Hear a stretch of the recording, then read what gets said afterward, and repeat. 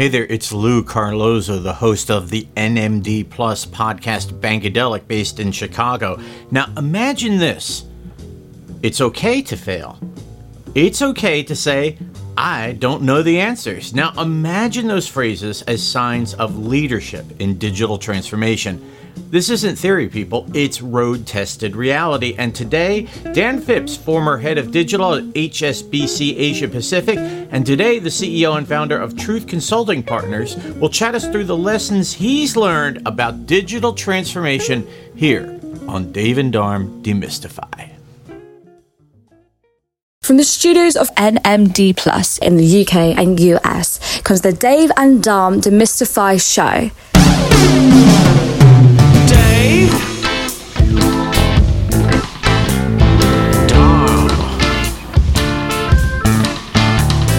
Darm, Dave,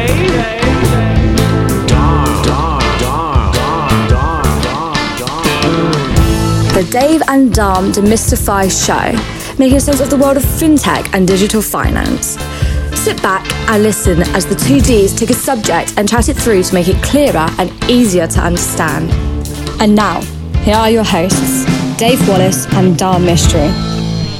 Demystify.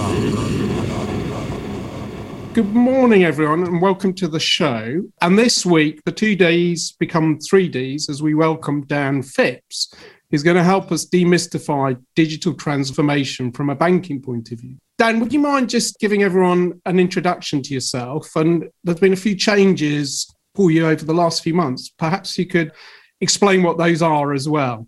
Yeah, sure. Thanks, Dave. And lovely to see you and Darm this morning. So, yeah, I was 27 years at HSBC. Wow. And yeah, it was a long that's time. The thing, is it? 27 years, bloody hell. I know. Sometimes I don't feel 27 years old, but it feels like an eternity. So yeah, I was there a long time. And then I helped with their restructure last year. I made myself redundant because I thought I better go and see whether I'm valid in the real world or not and go and do some more learning elsewhere. So I spent about 6 months looking around and talking to lots of other banks and figuring out what I wanted to do next. And do I want to swap the wallpaper and move a red branded bank to a blue one or a green one or something, or go do something different? So I've ended up starting my own digital transformation consultancy firm called Truth Partners.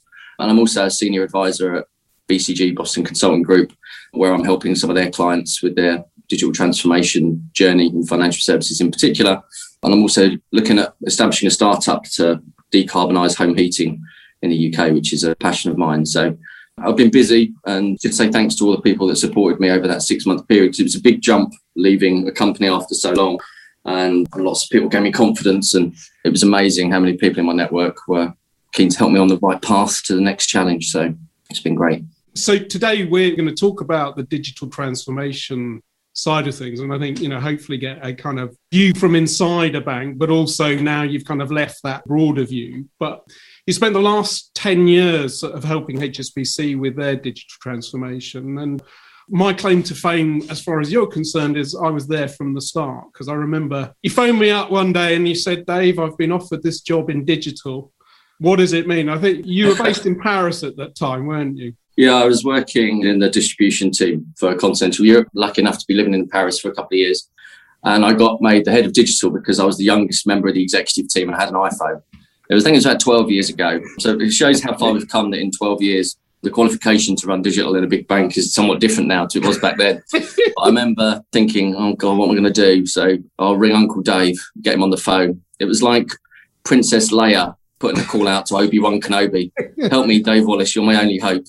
And bless you, you got on the Eurostar and you came out and we sat on the Champs-Elysees drinking overly expensive coffee, and you gave me the benefit of your wisdom, which got me through the first couple of years while I was unconsciously incompetent.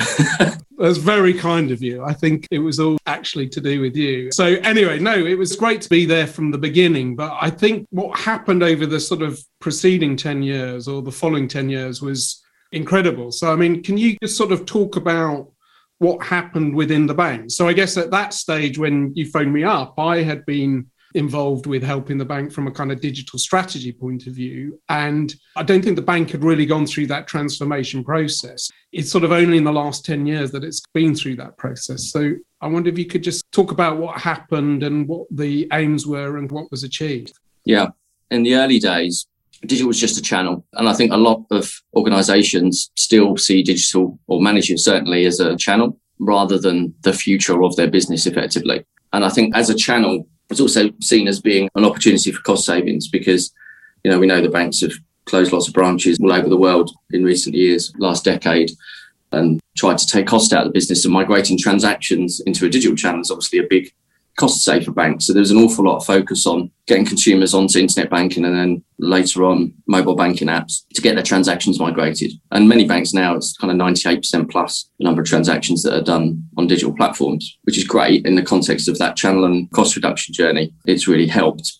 And then we saw the importance and the rise of mobile apps, which really were sort of, at the time, internet banking put on a mobile app, but have somewhat developed since then. The realization that if you've got a mobile banking app and you open it on your phone, the consumer that's using it isn't really comparing you with another financial institution. The competition sort of changed because now if you come off of Facebook or Twitter's app and you go on to your bank's app, your mind is comparing it against the app that just come off, not comparing it against another financial institution. So it kind of started to stretch financial services to think about themselves being more consumer focused and creating better experiences. So people started to think about how we build journeys and, create experiences for consumers that were a bit more engaging in those early days. But I think that then the realization came. I mean, I was lucky I got to work with some people that have come out of the consumer tech world and taught me a huge amount actually, and took HSBC a long way forward when we realized that we really needed to change our technology stack that supported us and our ways of working, etc. Because if you've got these big legacy,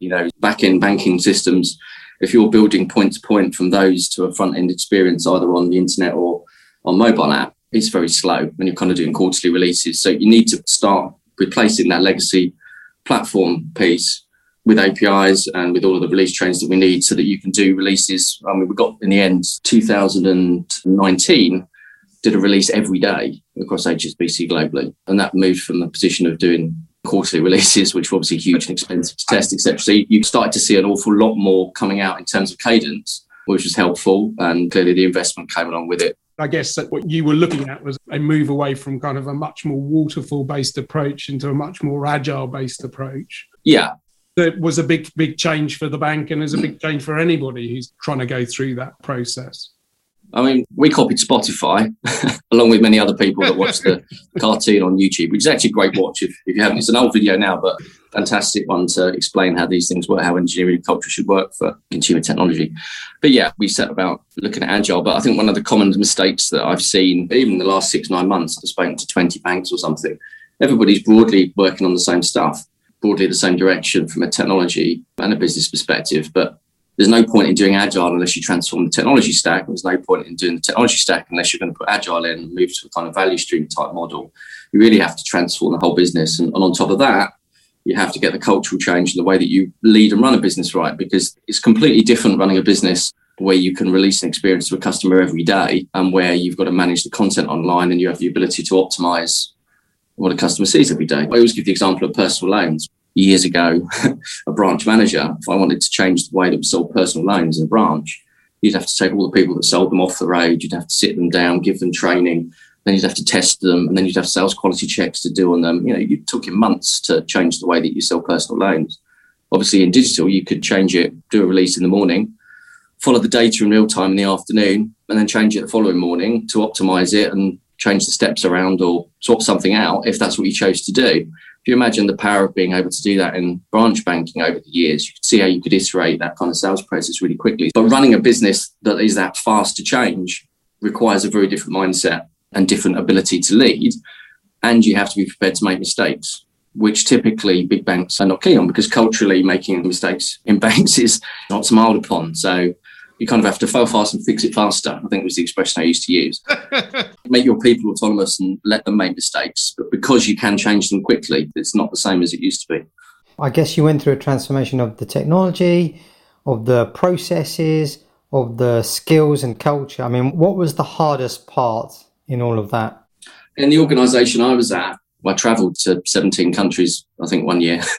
We covered 21 globally. Getting all of those countries to understand that we had a global technology stack that we were using and that we were attempting to get to customer experiences that were built on a single code base, which enabled you to build something once and deploy it many times, is a challenge. Culturally, that's very difficult because everybody thinks that their market is different. And there are differences, but there's also an awful lot of commonality, common direction. It's also getting people to understand that you have to do all of the elements. You have to do the tech, you have to do the cultural change, you have to do the ways of working, the operating model. Then you have to know how to operationalize and run a business that you can optimize it and bring rich content forward every day. And then digital messaging, the ability to do push notifications to consumers in real time, and that you could personalize it down to an audience of one if you chose to.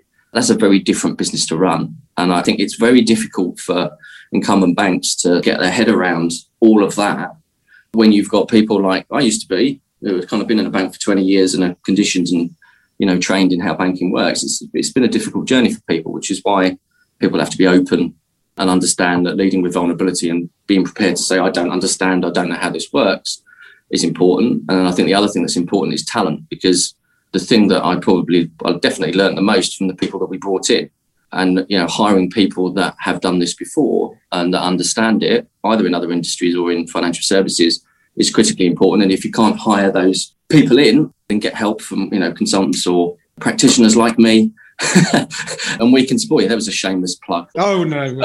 But yeah, you know, getting people in to support you, particularly practitioners. I think that's my passion for doing this. I've never really thought of myself as going into consultancy particularly.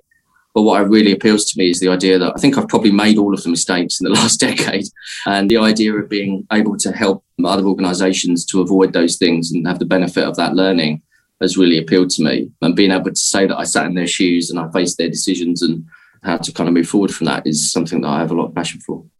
I mean, I guess one of the things with HSBC is just the scale. You talk about going to 17 different countries, and when we first started working with the bank, we recorded a podcast with Brett King, and we talked about the fact that, you know, we were there doing some of the first early digital work for the bank, and there was a few of us in a cupboard, basically, in an office on 1 Queens Road Central in Hong Kong, who were kind of doing this. And then I guess by 2019, 2020, just the scale of what was kind of going on, it was truly industrialized, the transformation that was happening, which I guess brought its own challenges in terms of how you kind of take people along with things. Yeah. And, you know, we were managing, I was head of delivery at one point. I think it was 2,200 initiatives in the portfolio, 220 million plus in technology spend. Understanding where you are with 2,200 things at the same time, you know, managing those is very difficult, particularly when you're trying to work in agile, you're trying to empower the teams that are building them, you're trying to let them make mistakes. But their immediate consumers from the global teams are the people that are sat in the countries that maybe haven't gone through the same cultural change and aren't as close to those changes. It's difficult to take people with you, and you just have to, you know, be empathetic and try and educate people and take them on that journey. But I mean, most banks on the scale of somebody like HSBC that haven't got 21 countries that are all trying to do it simultaneously. So it's obviously a lot easier when, for slightly smaller organisations, some of the ones I've spoken to in the last 6 to 12 months. But the challenges are all the same. The scale makes it more complex, but the challenges are the same.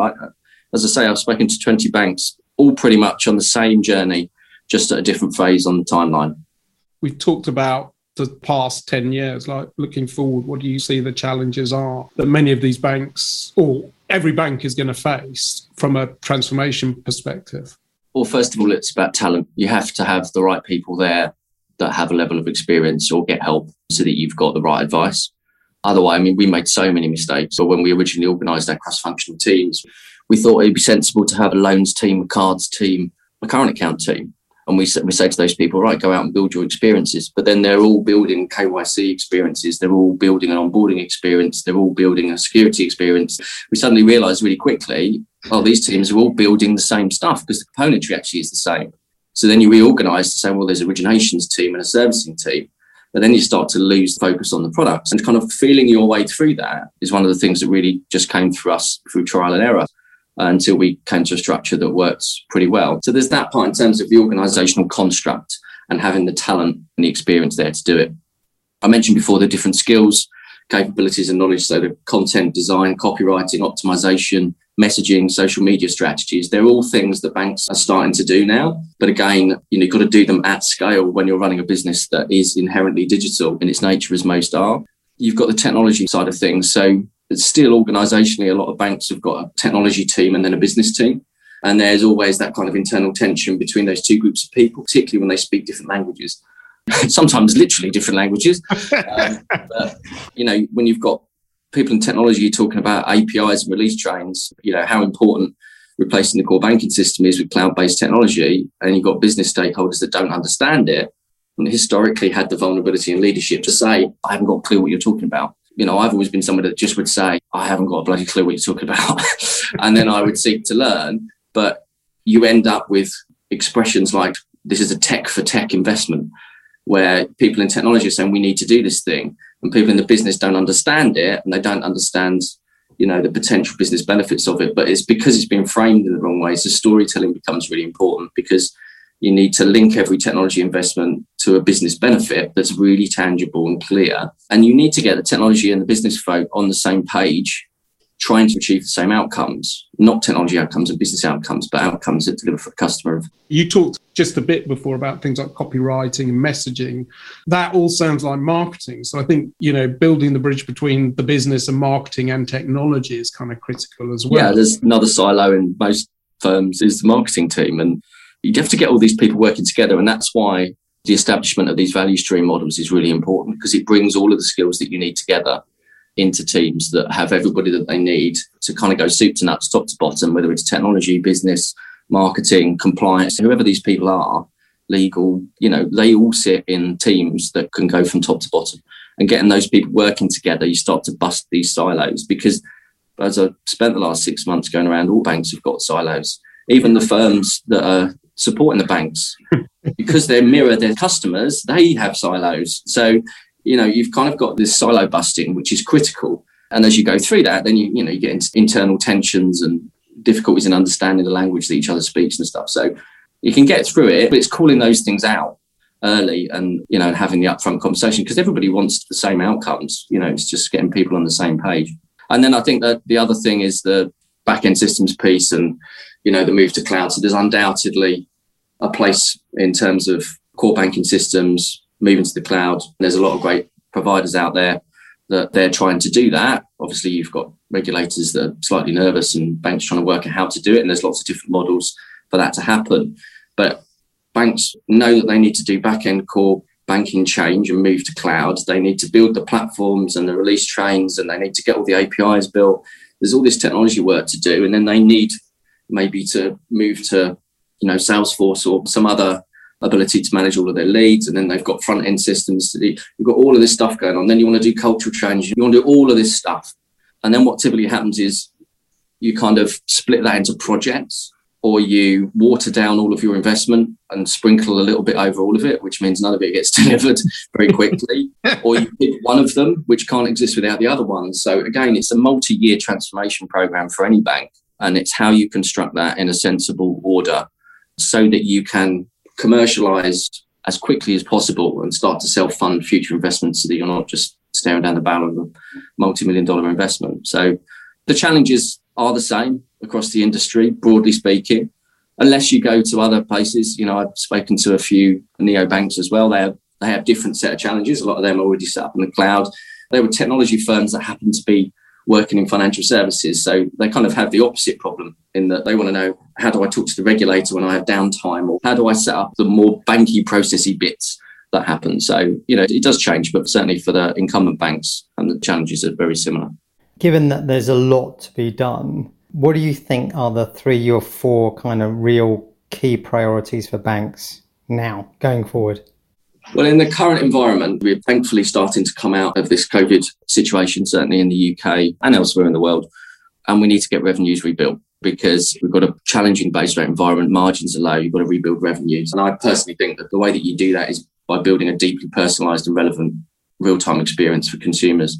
So that means the digital messaging is absolutely critical. Think about any consumer tech firm that you engage with today, whether it's Twitter or TikTok or whoever, people are engaging with content multiple times a day, and you've got to maintain the attention of the consumer. You can't do that by just sending them a statement alert once a month. You've got to be giving them content on a very regular, frequent basis that is engaging and that has return parts, so that they can do stuff, things that are of interest, maybe beyond normal financial services type activities. So, getting that engagement and doing that real-time personalisation and messaging, I think, is critically important. The second one, I think, is, I've talked about this value stream model. If we're going to enable truly customer-focused teams, then most banks need to restructure, get into a value stream type model. And certainly from the research that I've seen since I've been working with my friends at BCG, you're talking about a cost efficiency of 15 to 25% and a net promoter score growth of 20 to 40% just by reorganising to a value stream model. So there's a commercial upside to doing that as well. Wow. And then the last two, I think the green finance and enabling, playing that societal role in enabling climate change. It's a passion of mine, but I also think it's something that the banks have started to step into. And certainly, having spoken to a few CEOs of UK banks and global banks of late, they absolutely recognise and are taking that really seriously. So whether that's from an investment perspective or from a consumer level, helping people to fund, whether it's insulation or air source heat pumps instead of gas boilers in their homes or whatever it might be, you can certainly see that there's a willingness to do that. And I look forward to banks and fintech firms leaning in more on the green finance side of things. There's certainly a lot of government interest and support around it as well. And then the last one, which is the thing that I always used to bang on about HSBC, is about leading with vulnerability. So it's okay not to know the answer. It's not okay to pretend that you do. You know, in leadership, I used to talk about vulnerabilities being a superpower. So as soon as you stand up in front of teams and start saying, I don't understand, and you empower your people to tell you what it is that needs to happen, and you give them enough autonomy to make mistakes and grow through them and back them up, that cultural change at the very top of organisations starts to allow people to, adapt the cultural change and the changes of ways of working that are needed to support, the technology-driven transformation of their business. Fantastic. Well, listen, Dan, it's been amazing talking to you. Thank you very much for chatting us through your time at the bank and sort of what you're up to now. I mean, there's just so much to kind of unpack in there. I really appreciate you spending time with us. So good luck with the Truth Partners and your green climate change initiatives, and look forward to seeing what happens in the future. Great, and thanks for chatting to me. Thanks, Dom. Thanks, Dave. Thank you. Cheers. Thank you for tuning in to Dave and Dom Demystify. We hope you join us next time and check back in the weeks ahead as we build our podcast vault on SoundCloud. Be sure to connect with Dave Wallace and Darmish Mystery on LinkedIn. And until next time, ciao and have a marvellous week.